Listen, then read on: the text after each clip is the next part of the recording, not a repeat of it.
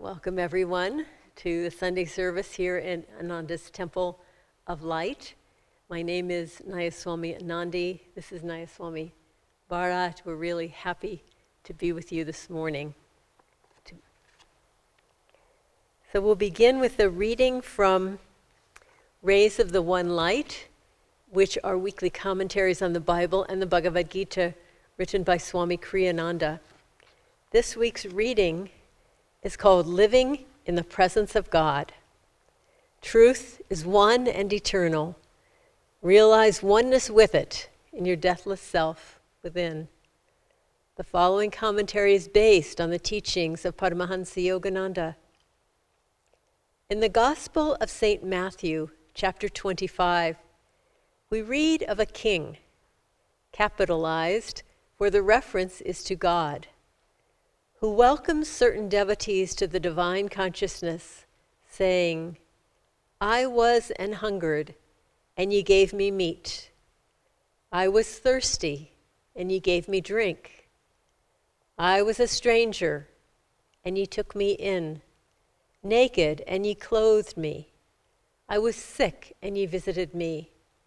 I was in prison, and ye came unto me. The elect asked him when it was they had served him in these ways, and the king answered, Verily I say unto you, inasmuch as ye have done it unto one of the least of these my brethren, ye have done it unto me. To see God as residing in every human being, as indeed he does, is to open oneself to limitless opportunities for serving him. Paramahansa Yogananda, in Autobiography of a Yogi, described a saint who lived in this consciousness as, quote, the greatest man of humility I ever knew. He described a seemingly chance encounter with this saint. Another day found me walking alone near the Howrah Railroad station. I stood for a moment by a temple, silently criticizing a small group of men with drum and cymbals who were violently reciting a chant. How undevotionally they use the Lord's divine name in mechanical repetition, I reflected. My gaze was astonished by the rapid approach of Master Mahashai. Sir, how come you here? The saint, ignoring my question, answered my thought. Isn't it true, little sir, that the beloved's name sounds sweet from all lips, ignorant and wise? He passed his arm around me affectionately. I found myself carried on his magic carpet to the merciful presence. If you would see God, watch for him everywhere. If you would hear his voice, listen for it in all sounds, and also in their supporting silences. If you would know God, seek his wisdom behind merely human knowledge. The Bhagavad Gita in the 6th chapter states, one who beholds my presence everywhere, and all things dwelling equally in me, he never loses loving sight of me, nor I of him, through all eternity. Thus, through Holy Scripture, God has spoken to mankind. Om, Om,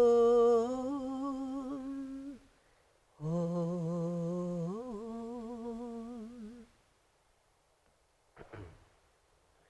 Good morning. I also would like to greet you and welcome you to our online Sunday service. I hope you're doing well.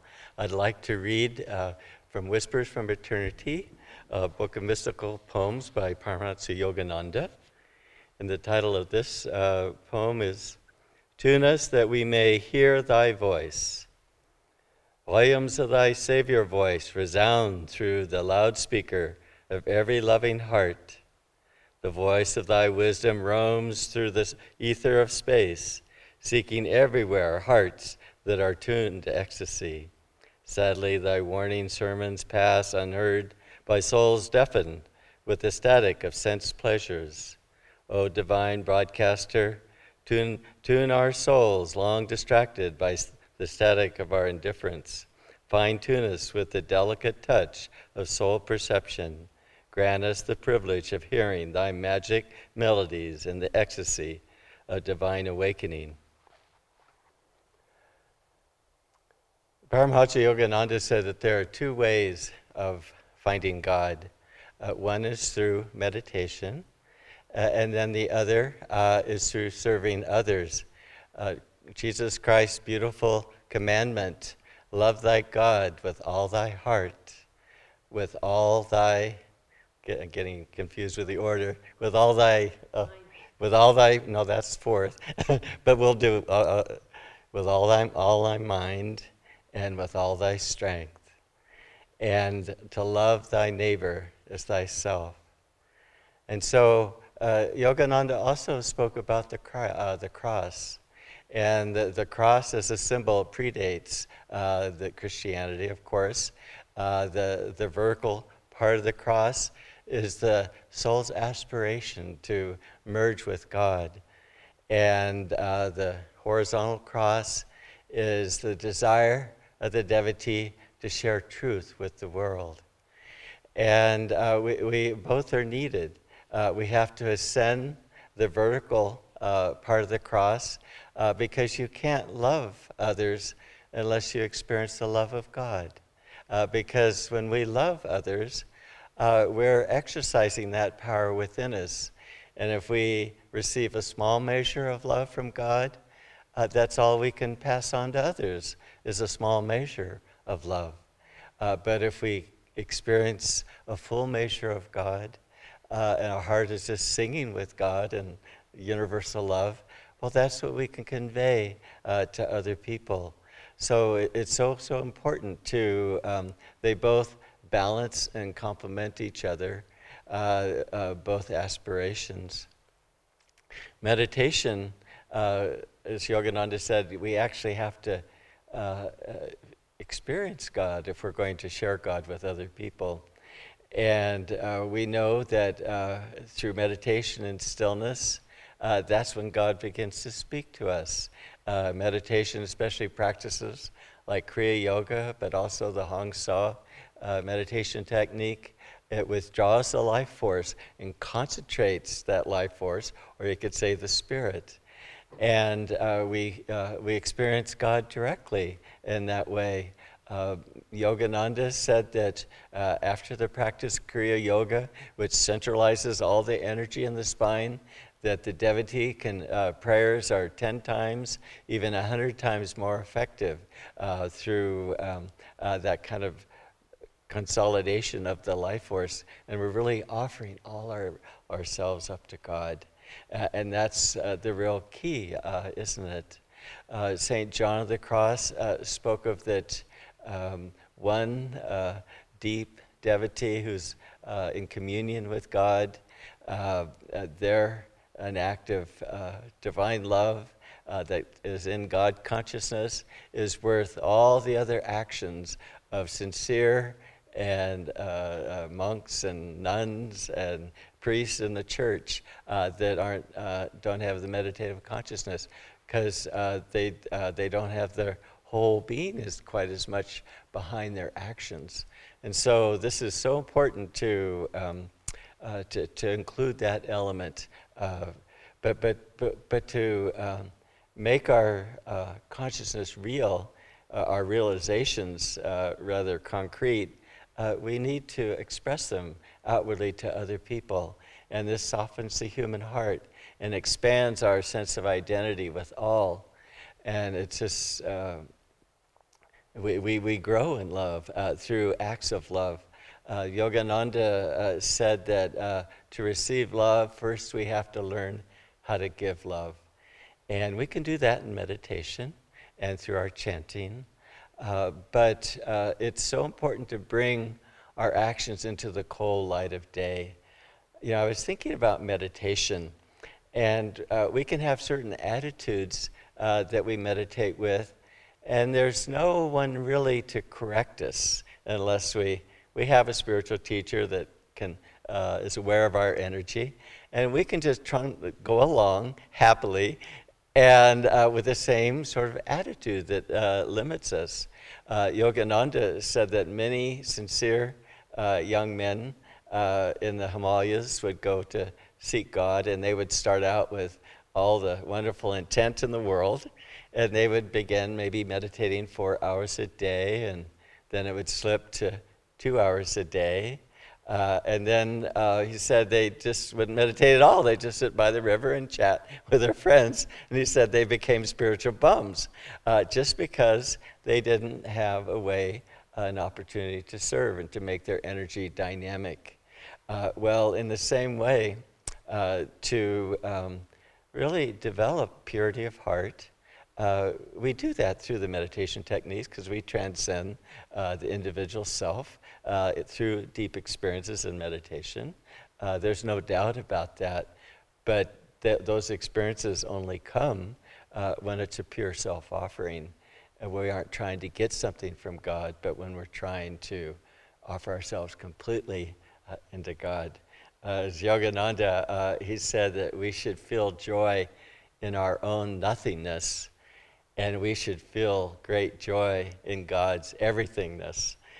And having that attitude that God is the only reality, the only thing that we want, then everything can come to us because we have the purity of heart to really handle that consciousness appropriately. So the outward service is just so important because our consciousness is omnipresent. We are everything. We are everyone. And as you go into meditation, you can begin to experience that.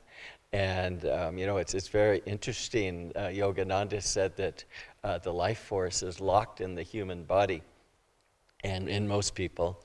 And so our consciousness is of just matter and our own individual form, separate from everything else in creation.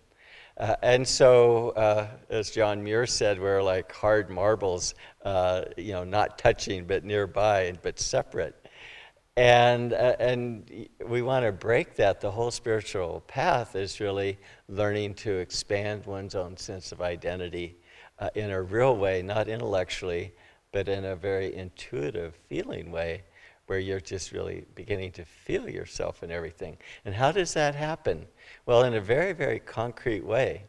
Yogananda said that as we calm our energy, we still our consciousness, the life force starts to go into the spine, and into the spine we get in touch with deeper realities beyond the physical world, the energy world, the astral world, the causal world, the thought world.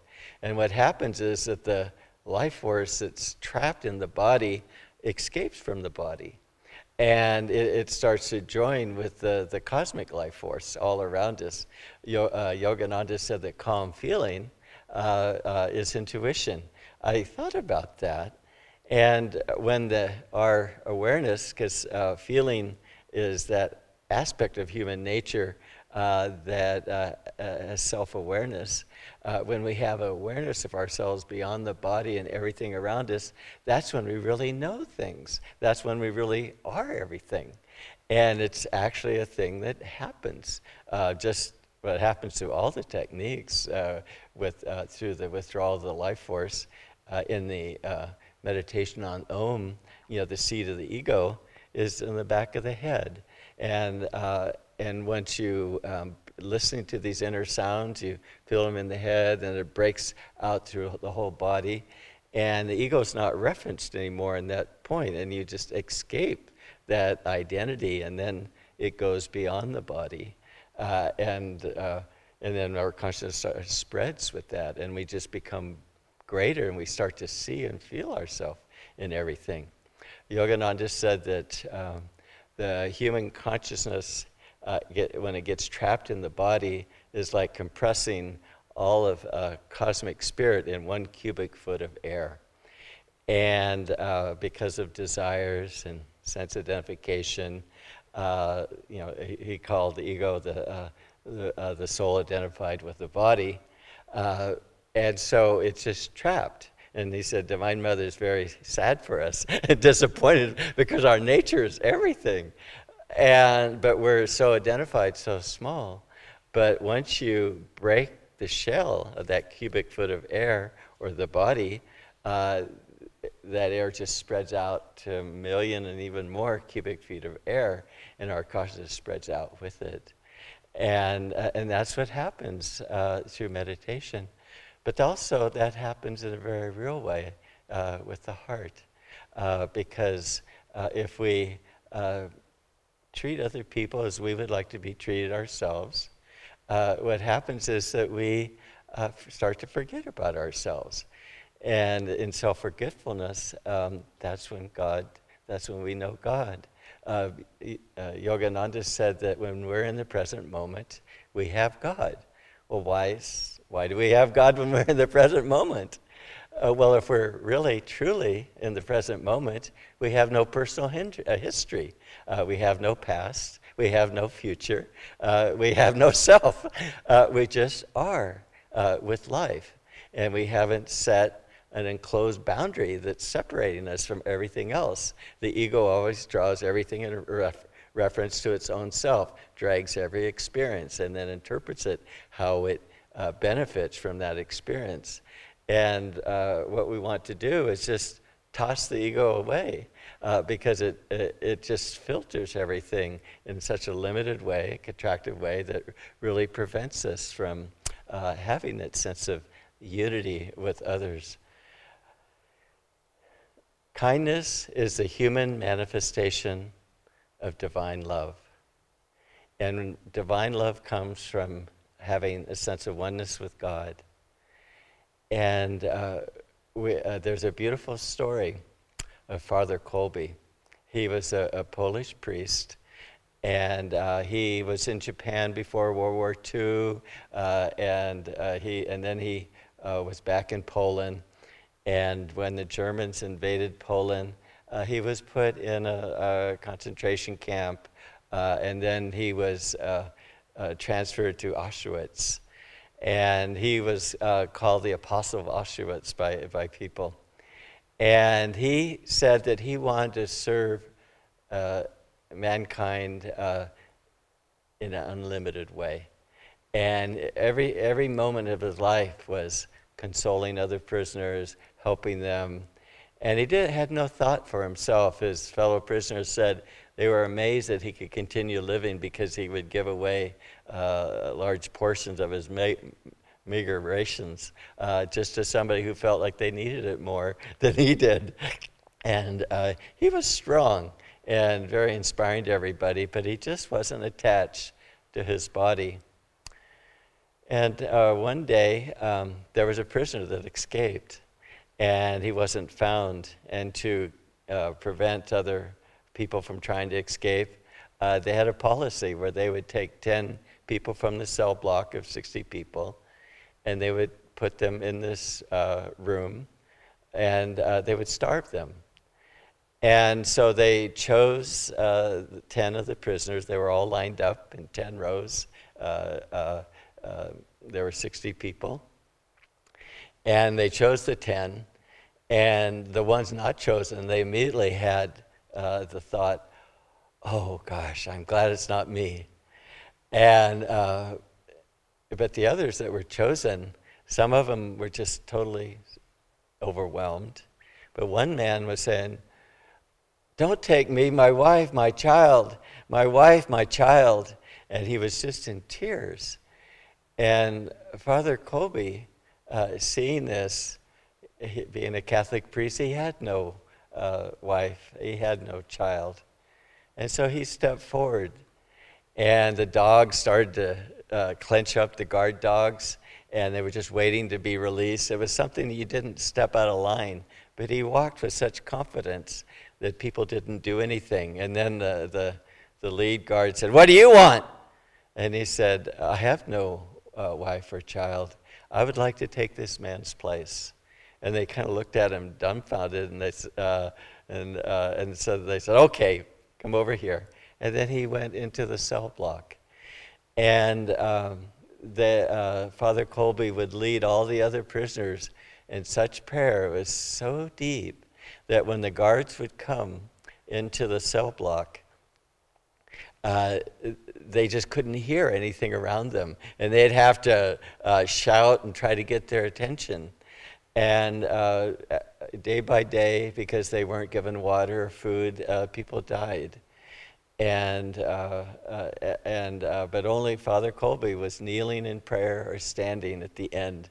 And it was taking so long to die, it was over 2 weeks, that the German guards started to feel like, well, we got to do something. And when they would come into the cell block, he would just look at them very frank.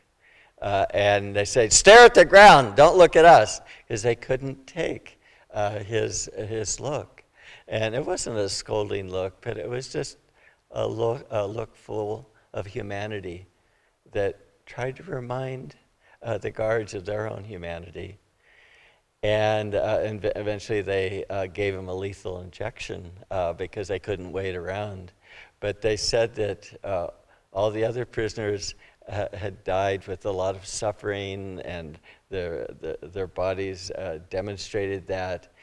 And Father Kolbe was just, his body is perfectly clean, just a serene glow around his face. But Father Kolbe was able to give that hope to those prisoners and to so many other prisoners in Auschwitz, because he gave love. He reminded people through his very presence of God and helped them to get in touch with God. And this is the highest thing that we can offer people. People need lots of things today. They need food, they need a place for shelter, they need love. And in any form that we give to people, if we can offer that sense of kindness, that sense of that we are one and united with each other, and if we can offer in that way to them, that will really touch their heart. Swami Kriyananda's life was just full of kindness. He was so present with all of us, and he could see deep inside each one of us because he loved us, but he was in touch with God's love.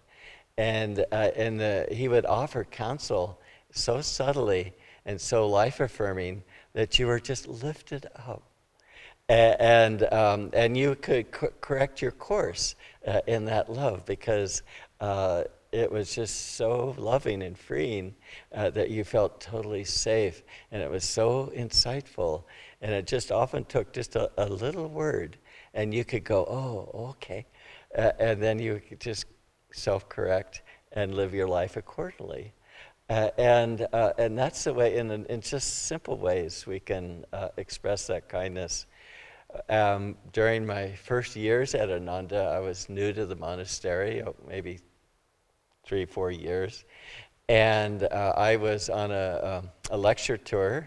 My book, Sharing Nature with Children, was published, and I went to New York. And knowing that I had to fly across the country, and then I was landing, maybe 11 o'clock at night, and then there's a bus station called the Port Authority in New York, and I was going to have to wait there 8 hours before I could take my early morning bus to go to my lecture in White Plains, New York. And so somebody gave me the address of the Integral Yoga Institute. At that time, we were really close with them, and we still are with some members. We call them our first cousins, because we were all doing the same thing. They have a community in Virginia, we have a community in California, and we just really loved each other. I had met some of them, but not really well, just mainly seen at the village. So when I was there at the Port Authority, I called the number that I had. And I was a rural boy growing up, and I hadn't really spent much time around cities, and in the Port Authority, there's just everything that was going on, drunks and drug addicts and prostitutes, and you're all crammed together. And it would have been a long night. I would have been safe, but it wasn't the highest vibration to spend 8 hours and then go the next morning and travel by bus and then give a lecture. And so the people at the IYI, they sent a contingent of people on the subway to pick me up, and then they took me to their health food store. And they were doing an all-night inventory. And it's not that they needed another able-bodied hands to help them with their work. It was satsang. And so they were chanting and stocking the shelves and doing things, and I was working along with them, and I worked all night with them and was just full of energy. And then came time to pick my bus up, so maybe it was at 6 in the morning. They got on the subway, and they all traveled with me to the Port Authority, and I had maybe half an hour before my bus. I was full of energy, and got on my bus, didn't sleep, and then gave my lecture, and then slept that night. And I thought about that in terms of, it made a real big impression on my life because they were just so welcoming and so kind, and didn't think anything at all of it. And at Ananda and in India, they have a tradition to guest as God. And it's such a beautiful custom because we see this as God himself or herself visiting. And we treat the person in a godly way as a child, a divine mother. And it's our connection with each other that's more important than anything else. And when we live that way, there's love. And they touch us, and we touch them in the Spirit of God. And what more could we want but to touch on that level? Everything else just pales in insignificance. Everything is just nothing. We have to survive and get along and all that. But the Swami has reminded us so many times, the more that you give, the more that you'll receive in return. But the thing is that we aren't doing business, are we? We just give out of a full heart because we know that when we give, we feel this joyous sense in ourselves. And it's just a delight in the giving and the love flowing through us. As Yogananda said, the instrument is blessed by what flows through it. And that's the only reward that we need. And that's the greatest reward of all.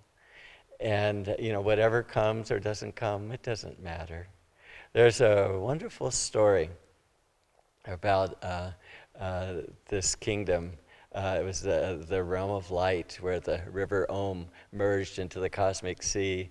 And King Darshan was getting old in his years, and he wanted to spend his last remaining years just in contemplation of God. And he told all the people in his kingdom that he was going to make a big announcement in 3 days. Well, people in the kingdom were very excited because King Darshan was always a very generous king, and people came thinking, well, maybe we can get something from the king. And so everybody came, everyone. There happened to be a beautiful little 7-year-old girl named Elizabeth. She came too, and she was in the habit of sitting next to King Darshan whenever there was an event, and she would just sit quietly right next to him. And so she was there, and King Darshan, he said that God has spoken to me, and it's time for me to renounce the wealth of my kingdom, and I'd like to share it with all of you. Well, immediately everyone in the kingdom, in the room in the presence of the king was so excited. And they started running even before he was done with his announcement. And some ran for the crown jewels, and others ran for the very priceless paintings, and people were carrying out as much as they could out of the palace. And the only one that wasn't moving was Elizabeth, and she just stayed there by the king, not moving at all. And eventually, it was only the king and Elizabeth left in the palace, and everything else was gone. Well, the people enjoyed their new acquisitions for a while, but after a while, some of them broke, some of them were stolen, or some of them became old hat. And their lives just returned to the way their lives were before. But Elizabeth, she just sat by the king, and he asked her, "What do you want, my child?" And Elizabeth stood up, and she walked over to the king, and she reached out with her hands like this, and the king reached out with his hands, and she said, "I want you." And what she received from the king was a deep inner blessing. And he smiled, the king smiled, and he passed on a lot of his spiritual magnetism to Elizabeth, because that's the secret of creation, that God has put us in this world to see if we're satisfied with things, material things that don't really express our true nature and the nature of God. And we can get by and that, but we're just sort of half asleep, or maybe even a tenth asleep. But when we wake up and we realize that true fulfillment doesn't come through things, but only in the presence of God, then God can reveal himself to us, because we have the purity of heart to receive him fully into our lives. And at that moment, that's when we really begin to see God not only in ourselves, but God everywhere, in everyone. And as we can do that, we truly will be able to live in the consciousness of God and to share the consciousness of God with everyone. And so we have the cross. The cross gets us in touch with God, traveling vertically, but also we have to travel horizontally to share the wealth, to share the joy and the bliss. It's the nature of bliss to want to share the bliss with others. And what a wonderful drama it is, isn't it? That God comes to us and fills our heart with love, and our heart expands, and we're able to share that love with others. And every moment reminds us of God as we share his God, and we go deeper and deeper into the presence and the experience of God. Bless you all.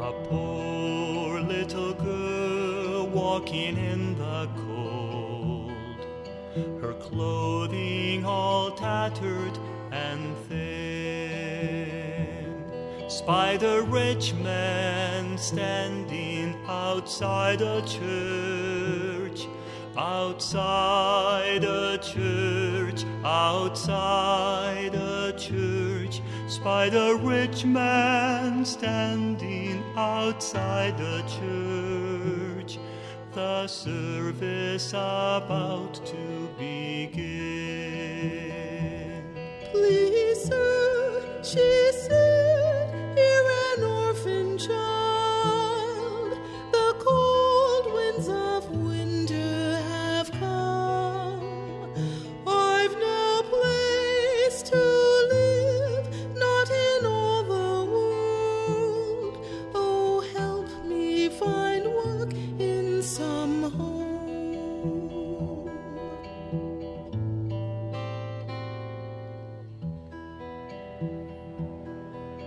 The rich man frowned. Don't you hear that hymn? Good people have gathered in prayer. It's a day for worship, impious girl. Impious girl, oh impious girl. It's a day for worship, impious girl. Don't speak here of earthly affairs.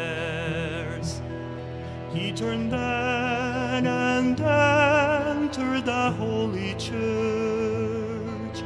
The girl wandered down the cold street, and there all at once she beheld a small boy, no jacket, no shoes for his feet.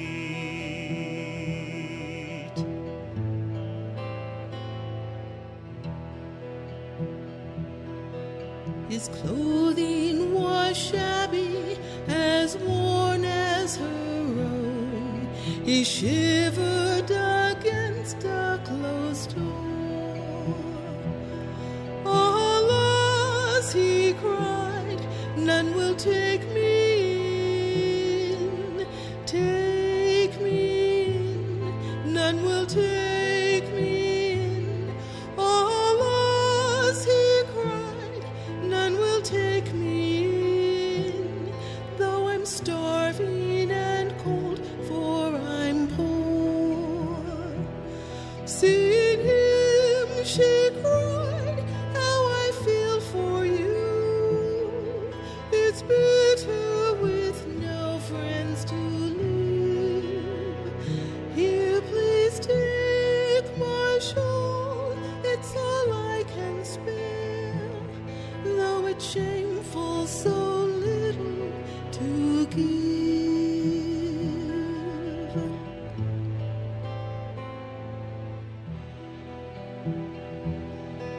She wrapped him all up in the flimsy cloth and kissed his cold forehead and smiled.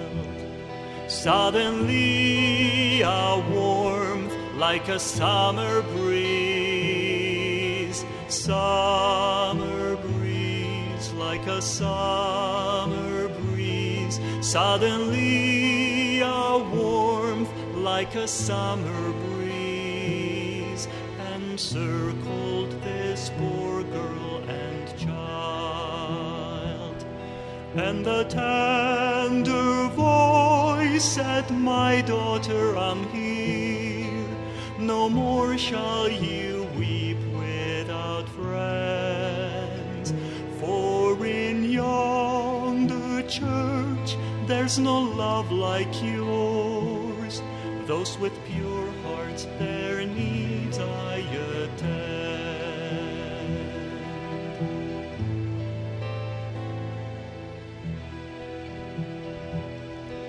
My child, all men's sorrows would turn to joy if they knew that to share is no loss. For its kindness broadens the human heart, the human heart. For its kindness broadens the human heart. I know, I who died on the cross. Worship means but love, and my love you found by your gift to me here in the cold. And she found their clothes were now woolen and warm, and the shawl was now spun